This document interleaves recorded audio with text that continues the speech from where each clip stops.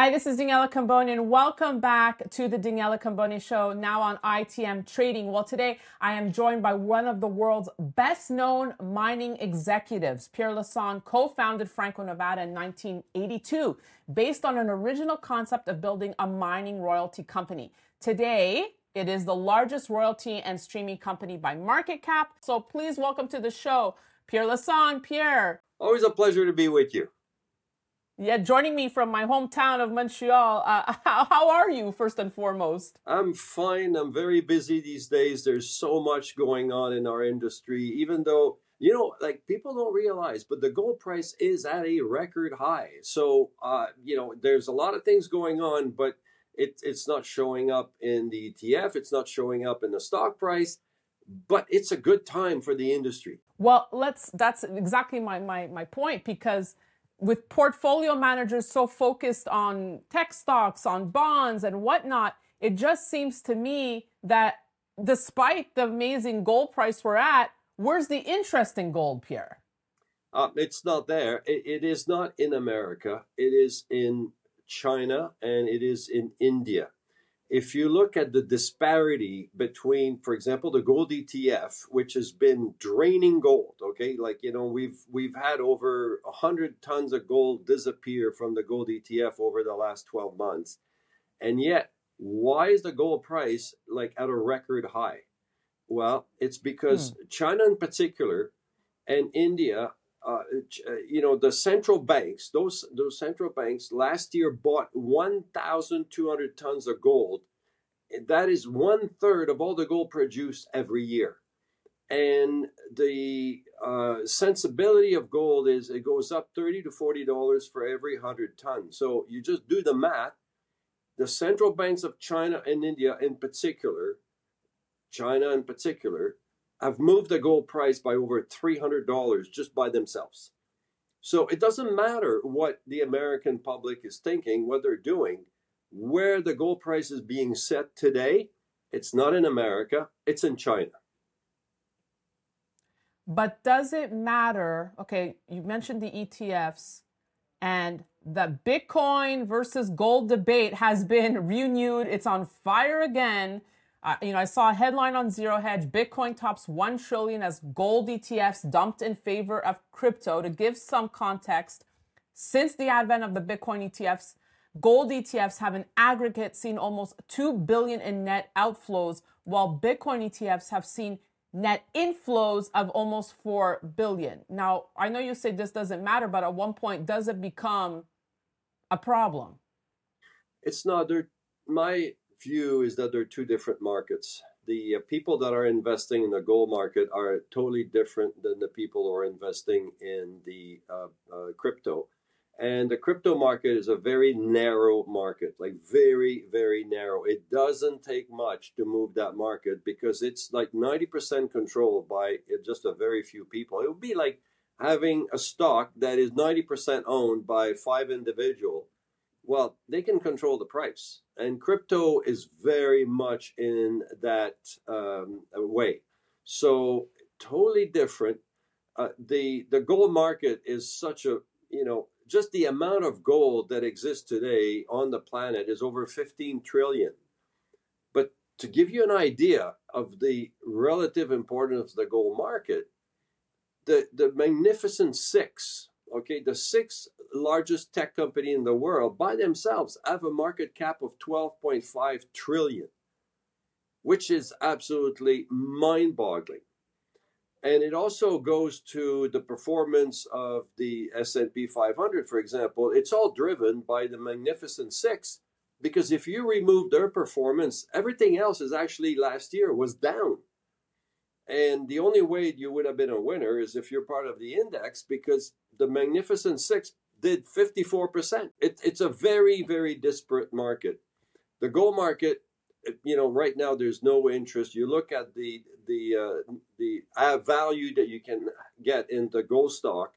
It's incredible. I mean, they're trading at like a 5 yield, like utilities.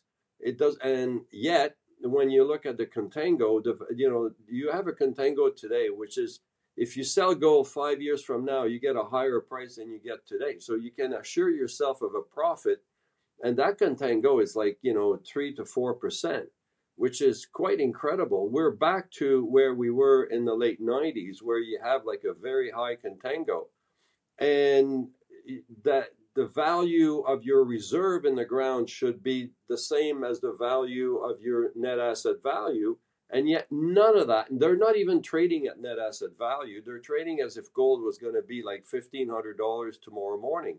So, yes, there is an incredible opportunity right now for gold stocks. And I want to talk a little bit more about gold stocks, but getting back to how China and India get it versus North American investors, I mean, besides, is it just mostly a cultural aspect that they've been always believers in gold? I mean, why do they get it and not North American investors? It's two things. One, it is cultural. Gold has been part of their economies for literally like thousands of years. But two, it's also being promoted by their own government as a diversification outside the U.S. dollars. If you look Yeah. at the Bank of China, for example, they've been laying off their T bills.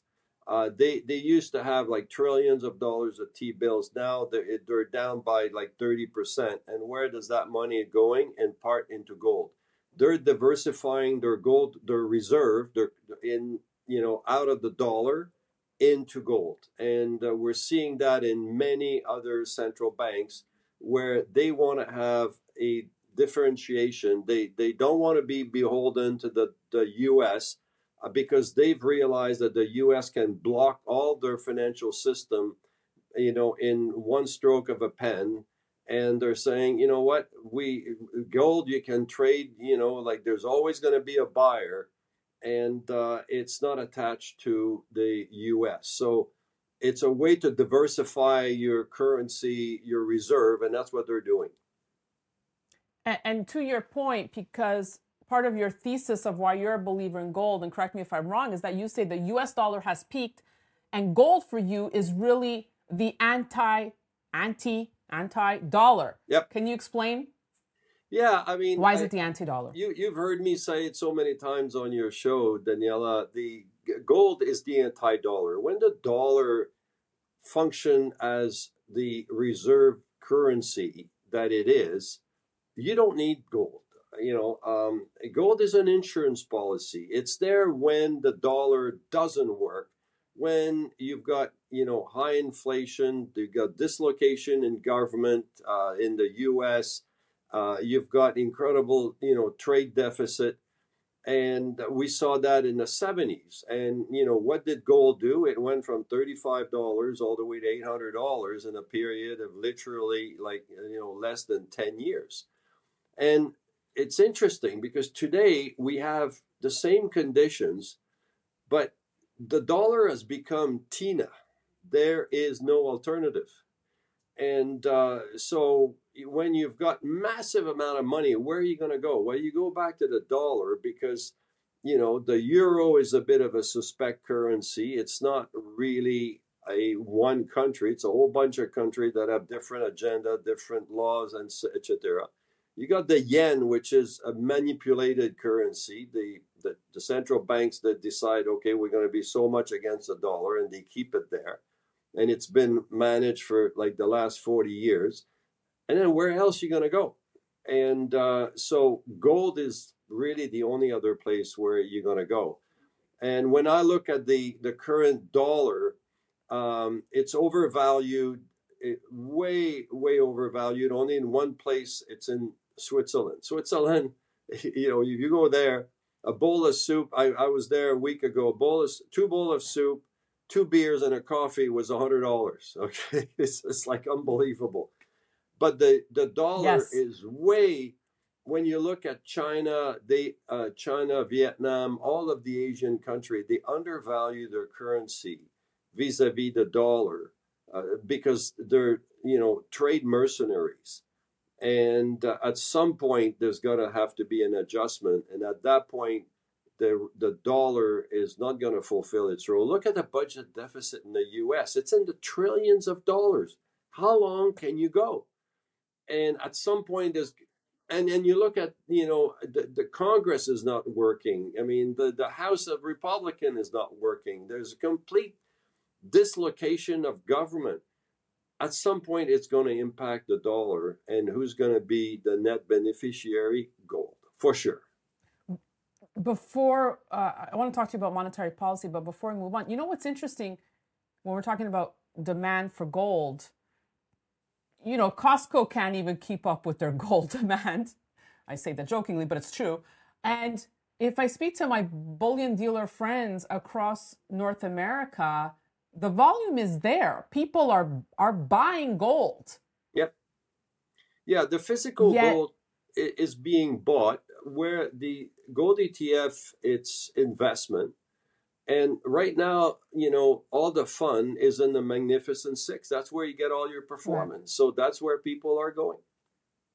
And to your point about the mining stocks having to catch up, I mean, you know, they're basically acting as if gold is 1,500 an ounce and not over $2,000 an ounce. So Correct. is it something that the miners have to do more of? Are they missing something?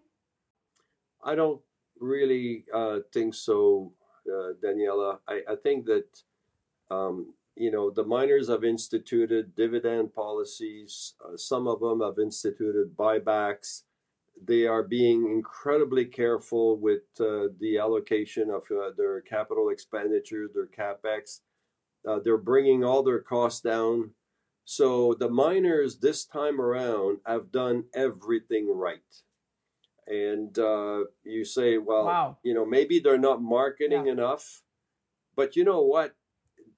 They're all the industries are in the same boat. Like the oil and gas industry is no different than we are. They're also undervalued as far as I can see, and everybody else, because there's, like the the way portfolio managers invest today. You look at our, pension funds, for example, here in Canada, and I'll just, segues into it, because they invest only 3% of their money in Canada, and that 3% is not even managed. They buy ETF.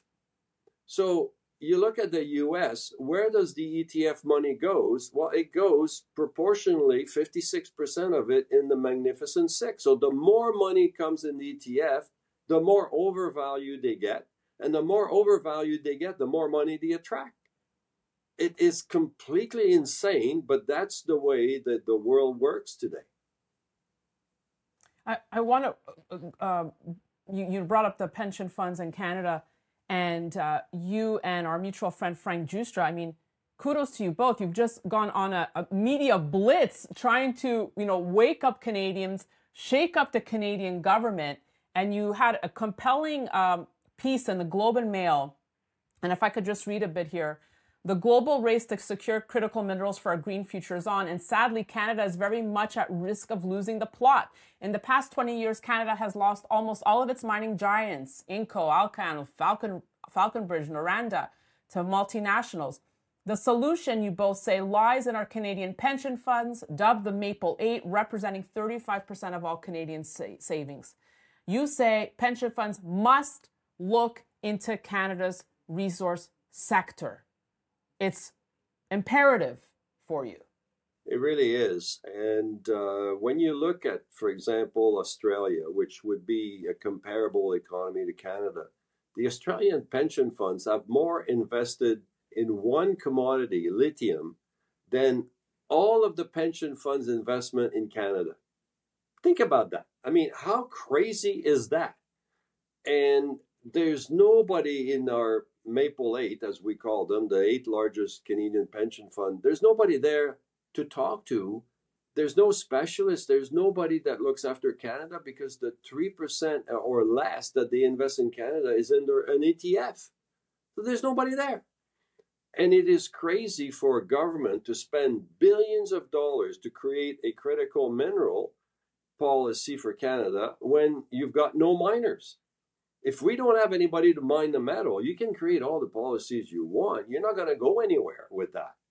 And if you let all your senior companies go, which we have, and we have a few left, and if you let them go, you'll never get there. So You have to think that back in the 80s and 90s when we had the Falcon Bridge, the Miranda, Alacan, these companies spent hundreds of millions of dollars a year in research and development and also in helping the juniors because they were very well aware that the junior mining company essentially discover 50 to 60% of all new deposits, and for them that's their R&D budget. I mean, like, yes, you do your own exploration, but you help the juniors because you want to be there when there is a big discovery.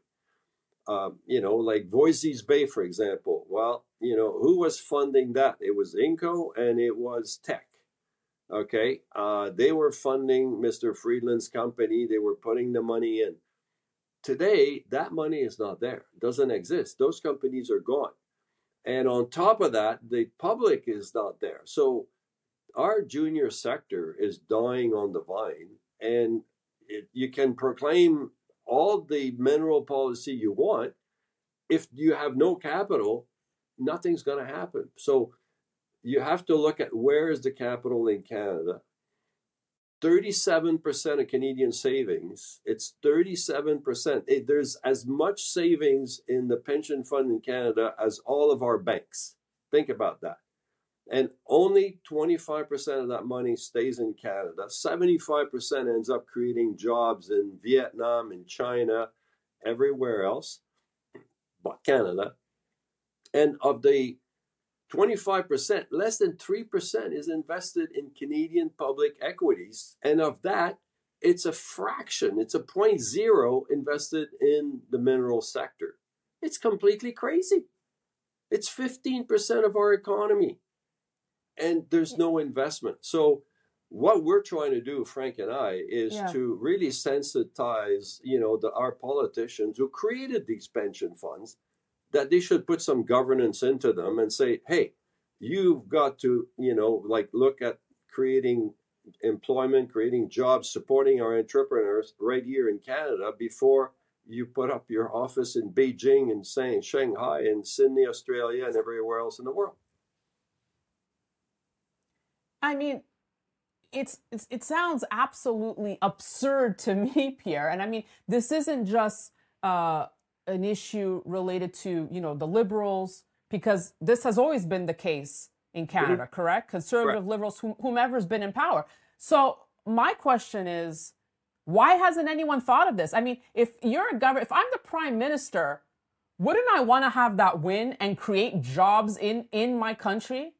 You should, absolutely, 100%. And you look at the competitivity of Canada. It's been sliding for like literally 40 years. Well, why? Because all our money is leaving Canada. If we don't invest ourselves in Canada, who else will? And that's a big question. You look at, for example, Daniela, back in 1982, like essentially 40 years ago, the Canadian GDP per capita was 95% that of the US. Okay, our dollar was parity with the dollar, and we're 95%. Today, our per capita GDP is 72% of that of the US. Why do you think our dollar is at 73 cents? Okay, why do you think we're lacking in competitivity? I mean, because we don't have the investment. Like I said, you've been doing a crazy media campaign, and, chapeau to you both. I mean, are you getting feedback? Is it landing on the right ears of the right politicians? Have you heard anything back that could be promising? Well, we've been able to make presentations to a number of finance ministers around Canada, as well as in Ottawa, some premier as well. And we're getting a very good reception. They have sorry. They have to get together at the end of the day and make a common front and decide what's going to be our policy. I mean, again, let me refer back to Australia. The Australian Superannuation Fund, which is $3.5 trillion. Okay, it's even more than our Canadian pension fund. Canadian pension fund is about 2.7 trillion. This is 3.5 trillion. They invest 22% of their money in Australian public equities. 22%. And they have the same performance as our fund here. So don't give me the excuse that you cannot perform by investing in Canada. You can. It baffles my mind that in Canadian history, there hasn't been anyone in the cabinet that looked at what Australia was doing, for example, and thought, maybe we should do that here. So I'm just thinking, why would there be a reason they wouldn't want to do this? No, I think it's sheer ignorance. I know it's Wow. like, you shake All your right. head, but like that's the Right. case. And All right. hopefully, yeah. Well, I urge you and Frank Juster to please continue trying to obviously wake up folks in Canada to this reality. Well, we are creating a wave, and it's going to get bigger and bigger, and we're not done, and we're getting a lot of support. I understand that, for example, the founder of BlackBerry is coming out with an article very shortly in the paper, not only supporting our position, but even like, giving it another twist. And we're going to get there. I'm absolutely convinced that number one, it's the right thing to do for Canada, and we have to get there. And the pension funds are not going to be shamed into doing the right thing. They have to be told by government because their default position is, well, our mandate is to give the best return to our shareholders, and that's why we're doing all of this. Well, that's BS, okay? Because when you look at their return, they're no different than anybody else. But they love to be able to get on a plane and go to, Beijing and Sydney, Australia, and then everywhere else in the world. Do you think they would open offices in like Thunder Bay and Chibougamau? Well, not quite the same, like, so they have to be given a set of governance, a set of rules, and it only can come from the politicians. Bingo. Exactly. Yeah. One last point, Pierre, before we wrap, I want to get your thoughts on what the Federal Reserve is doing here in the United States. Um, do you think, I mean, I just read this recent report from Wells Fargo. They think the Fed could slash rates more than expected in 2024. But we hear what Powell's saying, he's kind of put the brakes on that kind of thought process. Where do you think the truth lies there? What's the Fed going to do with rates? You know, the this has been the most predicted recession I think in history. Okay, and in a sense that we've been talking, or economists have been talking about a recession for already almost 2 years. It's been very difficult to predict the economy because of the vast amount of money that the public saved during the COVID. And there's been a huge enthusiasm in spending that money, and it didn't matter what interest rates were, they plowed right through it. But now we're getting to the end of it, and I think that Wells Fargo is probably right that at the end of the day, we're going to end up with a recession by the end of this year, early next year, and the Fed has no choice but to reduce interest rate. Even the U.S. government cannot afford the rates that they are today.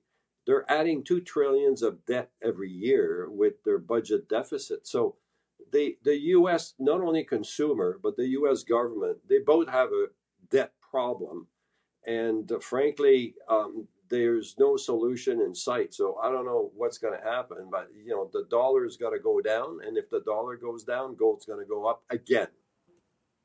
And do U.S. equities go down?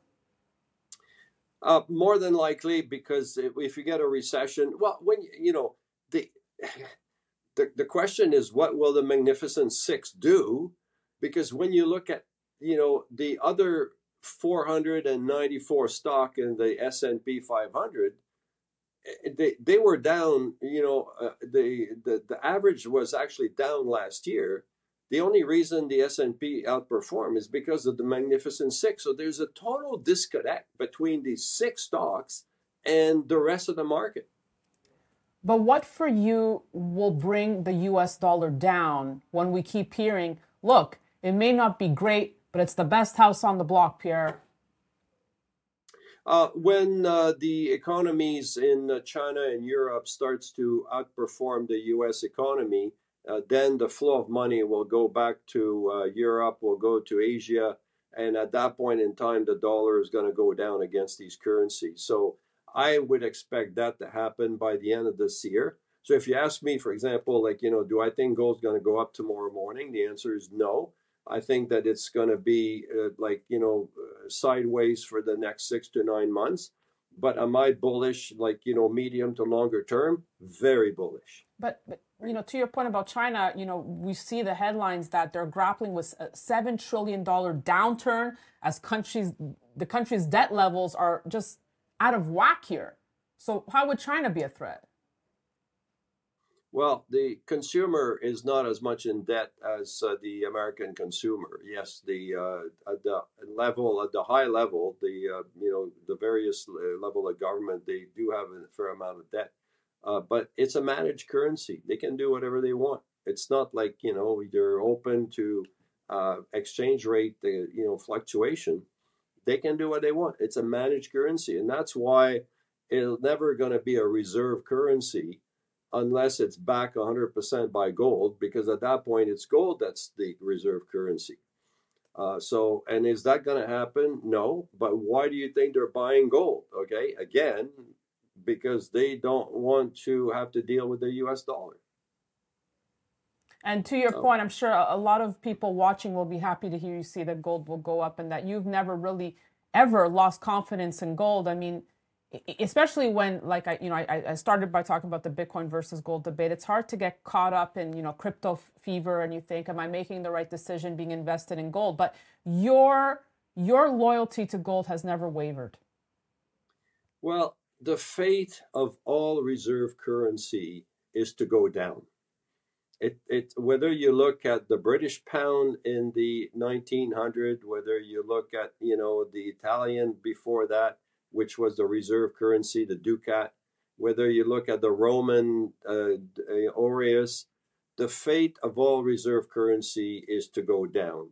And the dollar, when you look at the dollar over the last 100 years, vis-a-vis gold, it's been going down. And it's always in waves. It goes up and down, it goes up and down. And right now we're at the top of the wave. So when I look at where we are vis-a-vis gold and vis-a-vis the other currency, whether it's this week, this month, I don't know, next month, but what I do know is that over the next 4 years, it is going to go down. Pierre Lassonde, I always enjoy speaking with you. Thank you today for all the knowledge you bring and really a history lesson. Thank you. I know you have a conference to get to. Yep. Thank you so much, Daniela. Always a pleasure and always ready to speak with you. I appreciate that. And thank you for all you do for the industry, Pierre. We'll see you soon. And thank you all for watching. We'll have more great content coming your way. So don't forget to sign up at danielacambone.com. That's it for me. Thanks for watching.